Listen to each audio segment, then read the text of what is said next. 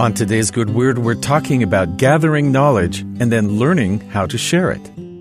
The story goes that a long time ago, in a village very far away, the keeper of all knowledge was the great sage who lived on top of a nearby mountain.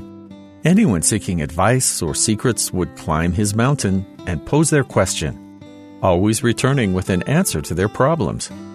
One day, a boy approached and asked a question the sage couldn't immediately answer. "How do I become like you?" The sage said, "Give me a few days. I'll think about it." And he used this time to reflect on his life and how he'd gotten to this point. A few days later, the boy returned and received his answer. To become a sage, you need to learn to do all things done in the village. The boy squinted. "Is that all?" That seemed like an obvious answer. The sage shook his head. "You also need to learn how to teach all things, which, trust me, son, is even harder." It's said that to truly learn a skill or some area of knowledge, you need to know how to teach it. Teaching forces you to understand not only what you know, but what you don't, and where the gaps are. The Lord clearly understands this principle, since a frequent commandment in the church is to teach one another. But that doesn't just apply to heavenly principles. In Doctrine and Covenants, section 88, the Lord encourages His people to learn and teach all things, whether of heavenly or earthly origin.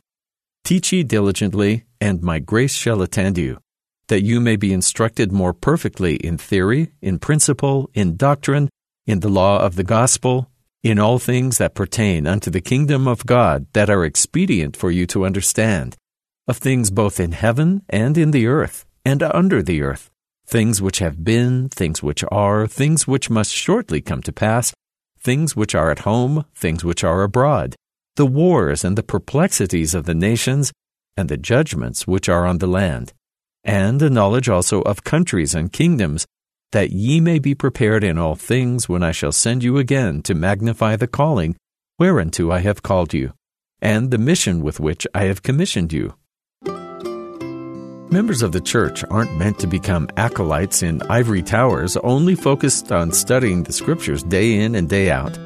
According to the Lord, His most effective servants are those who work to understand both heaven and earth. Those of most service to their fellow beings turn around and teach all they've learned whenever they can. Clearly, learning and teaching are important principles to the Lord. The Savior was called the Master Teacher during His ministry, and that didn't change with His resurrection. We are meant to follow His example. The knowledge available to us is vast. It seems unending, especially in this information age. But the Lord distinguishes the knowledge He asks us to seek by specifying that we're to learn to prepare ourselves to serve Him and our brothers and sisters. Information is only valuable if it's usable, not just information for its own sake, which can lead us into a spiral with no end.